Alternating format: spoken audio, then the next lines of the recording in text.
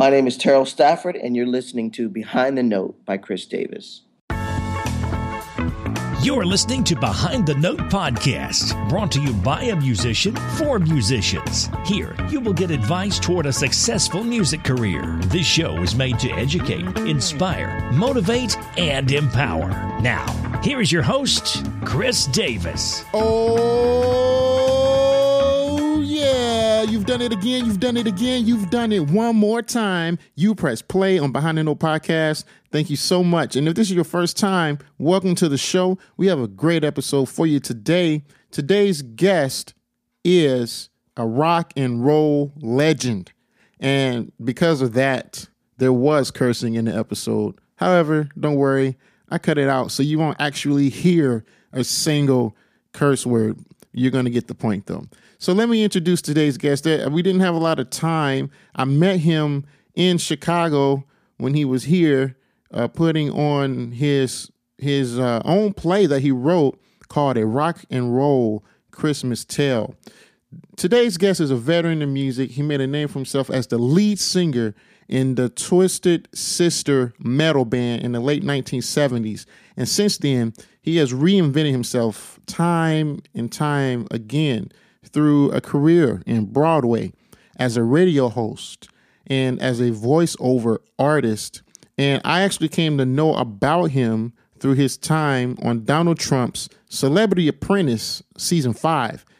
I am so happy to present to you today, Mr. D. Snider. Thank you, D, so much for joining us on the show today. We're so glad to have you. Glad to be here, man. Glad to be here. What did you do leading up to your Twisted Sister experience that prepared you for your role in that band? You know, that's a good question. I was in many other bands. I decided about the age of 9 that I would be a rock star and started, playing in various amateur bands along the way. But I had a realization that, you have to be prepared for opportunities when they arise. People say, oh, he was lucky, she was lucky. Tony Robbins famously says there's no such thing as luck. It's preparation meeting opportunity. And I can attest to that. And even right before Twisted Sister, I had been out of a band for quite a while. And I realized that I hadn't actually played or sang in about 6 months. And I joined a band purely to get my chops together. In the event that somebody would call, I'd be ready for that call. So it's really just doing whatever you can to get your chops ready. So when that opportunity arises, you're prepared to take it. Right on. How did you get involved in the first place with that band? With music or with Twisted? With Twisted, yeah. Oh, with music. Well, first going back to music, I'm old. So it was the Beatles on the Ed Sullivan Show, which I didn't even see because my father had banned television in our home. But the buzz the next day after that performance was so huge in school. I didn't even know what a Beatle was. I just knew that if this is the reaction it caused, I had to be that. I found out shortly thereafter that you couldn't be a Beatle. You had to be in a band. And so really me singing a band was basically a means to an end to getting this kind of attention. As far as Twisted Sister, I had played around in various bands in the club circuit. And they weren't very good, but, like with a movie review, a bad movie or show review, they'll sometimes say, movie is terrible, but so-and-so did a great job anyway. They'll recognize you. Well, even though my bands weren't that great, I made sure that I shined in these bands so that when people came and said, yeah, band sucked, but man, that lead singer was awesome. He was, and eventually word got back to this band, Twisted Sister, who had been together for a few years. They heard about this kid, and they gave me a call. Oh, that's great. Because you have such a rich career. You have done work in Hollywood and in Broadway as well as music, and you have such a rich career. I'm hoping that you can give us some just general business advice that an average musician can put into place to work for them. In my book, Shut Up and Give Me the Mic, my memoirs, which I wrote myself, which is unusual, I put a lot of life lessons, and I've done some motivational speaking with these life lessons for not even musicians, because the same lessons that apply to music career apply to a business career. It's interesting how they work. But I'll give you one of my great lessons, and that is bullshit beats talent. Talent and bullshit beat bullshit. When I first joined Twisted Sister, one of the members of the band was tremendous bullshit and a lot of flash and no real substance.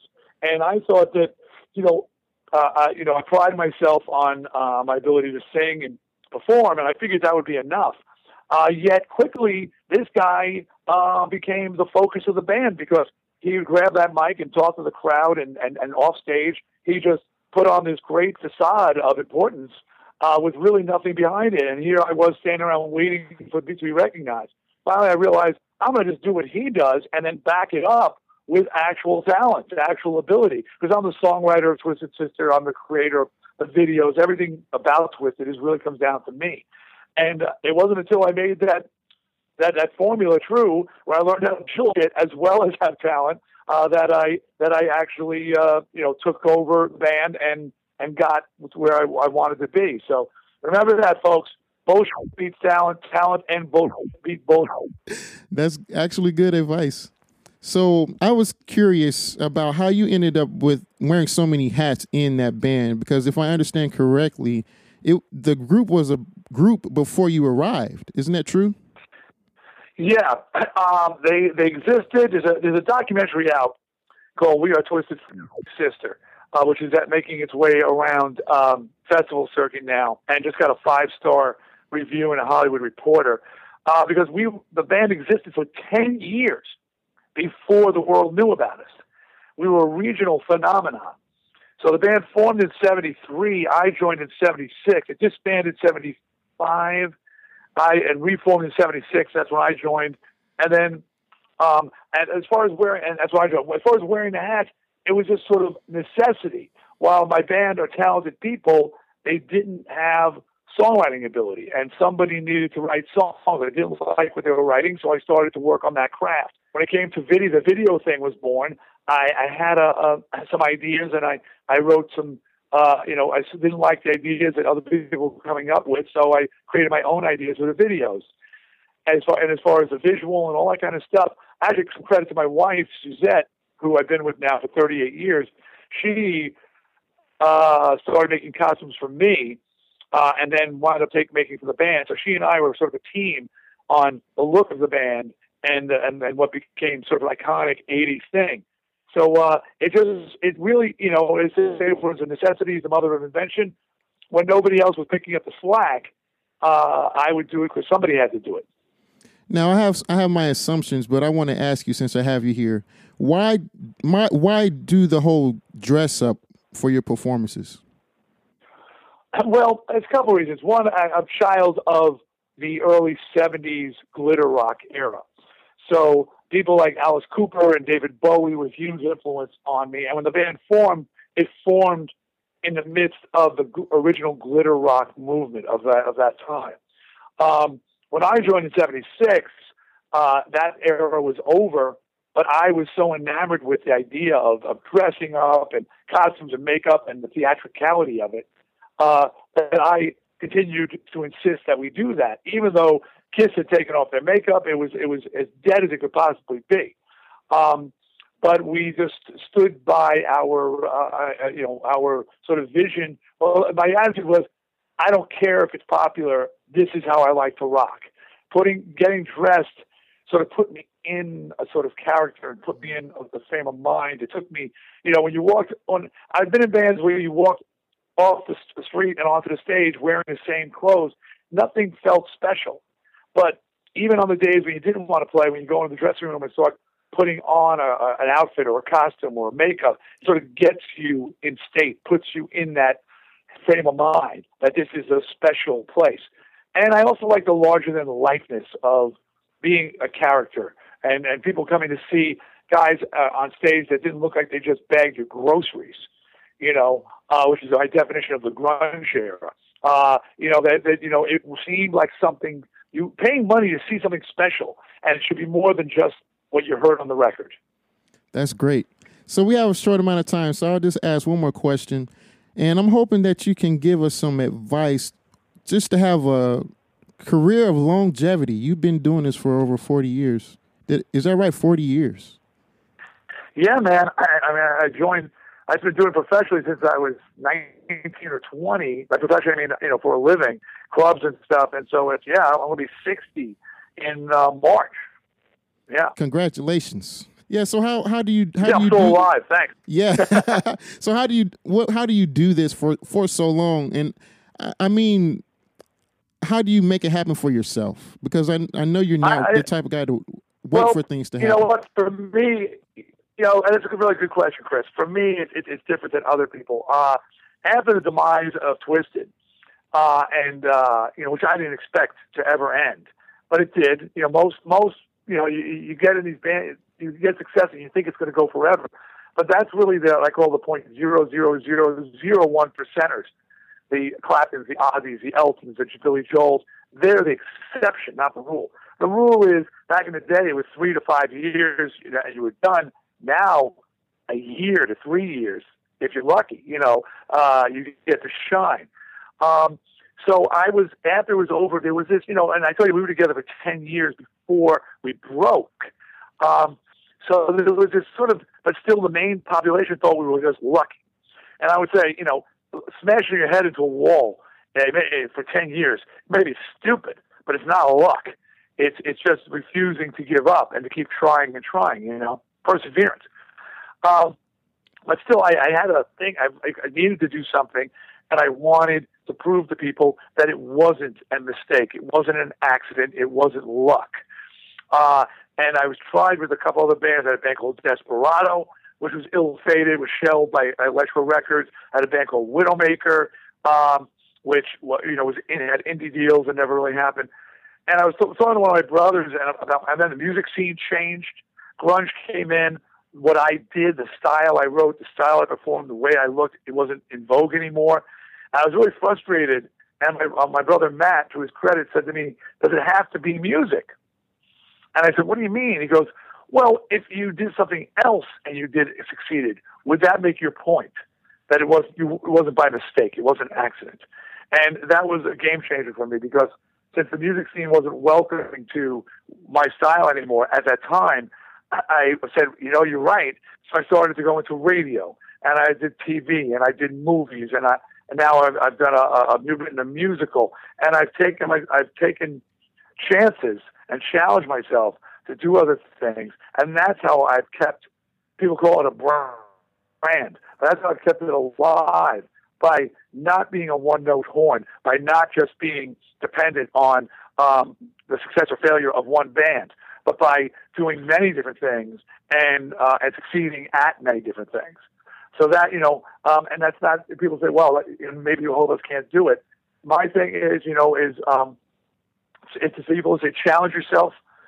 Don't set limits on yourself. Don't be afraid to say yes when an opportunity is offered you, and figure it out when you get there. Tony, I'm a big Tony Robbins guy. You know who he is, motivational So am I. speaker. Yes. Yeah. Oh, you are. Well, Yes. There you go, brother. He was a game changer for me. And the big thing was, he said, everybody has opportunity, but most people don't even realize that they're opportunity. They say, "Oh, I never get the chance." It's bullshit. Opportunities happen to us every day. We can go make a left, we can make a right, we can go through this door, we cannot go through this door. Most people either don't recognize the opportunity, or they shy away. "Oh, I can't do that. I can't do." They defeat themselves, and I used to do that. Even though with the success of Twisted, I still wouldn't take other chances. And then through Tony Robbins, I learned to just say yes and figure it out later. And one of the biggest things I said yes to was when they had said to me, "Would I be interested in being in Rock of Ages on Broadway?" So I said yes. I'd love to do that.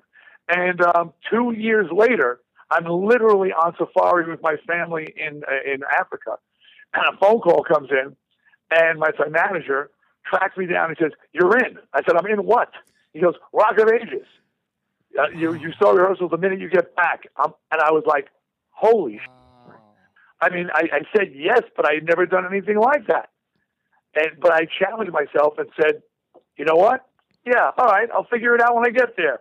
And I just, I got there, and I just, 2 weeks of rehearsal, and there I was on stage on Broadway, doing something I had never done before. And, and I did not limit myself by just saying, no, I can't. I said, if somebody else can do it, I can do it. I will figure it out. Just say yes. So I can't. This is more sage advice from D to your listeners. Thank you, D. That's great advice, and we're going to stop right here. I appreciate your time. Thanks a lot. We enjoyed you. Great on you, Chris. Good luck with your podcast. That's forward thinking on your part to take it upon yourself to do this, but also great questions. You have some really good questions in there, and I understand you're a musician, and I'm assuming your listeners have from this world, and you have some really good questions. So good on you, man. Bravo, and good luck with the podcast. D, you were great. I'm so happy that we were able to get D on the show today. Real quick, I want to just do a few recap on some points that you may have noticed or maybe you didn't. And one thing that D said is challenge yourself. Say yes to opportunity, then figure things out. He didn't know exactly what it meant to be on Broadway, to work in Broadway. But he had the opportunity presented to him. He said yes. It took 2 years before he saw any fruit of that. But it did come. And I always talk about scripture on this show, but I'm going to do it again right now. But there's a scripture that says that my word will not return to me void.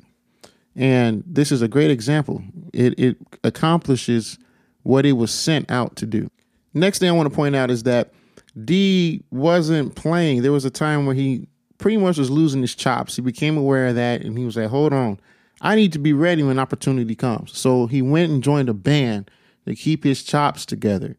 That's important. You got to keep your chops together because you don't know when your number is going to be called. I love that. And one more point. I mean, there's so many great lessons, but I'm going to pick one more. He talked about the importance of getting in state. So he physically dresses up, puts on costume to make his mind come to a high level of performance. You might have to do something different, maybe simple. You might be as simple as doing jumping jacks or doing a quick jog around the block or doing some push-ups, but change your physical state if you want to change your mental state. And Tony Robbins talks about that a lot. Pretty sure he didn't make it up, but I know he made it popular. Check that out if that's new to you. All right, next show, we're going to have another great show for you. We're going to talk about how you can run a successful music studio and even make money while you are on vacation. I want to say thank you one more time for pressing play today. And for the guest, I want you to go to behindthenote.com/gift and pick up your free gift. Become part of the family. And if you've been listening for a while, but you never picked up your gift, go ahead, pick up your gift. I have something just for you that I created for you. I just want to say thank you. That's all for today. And until next episode, God bless you.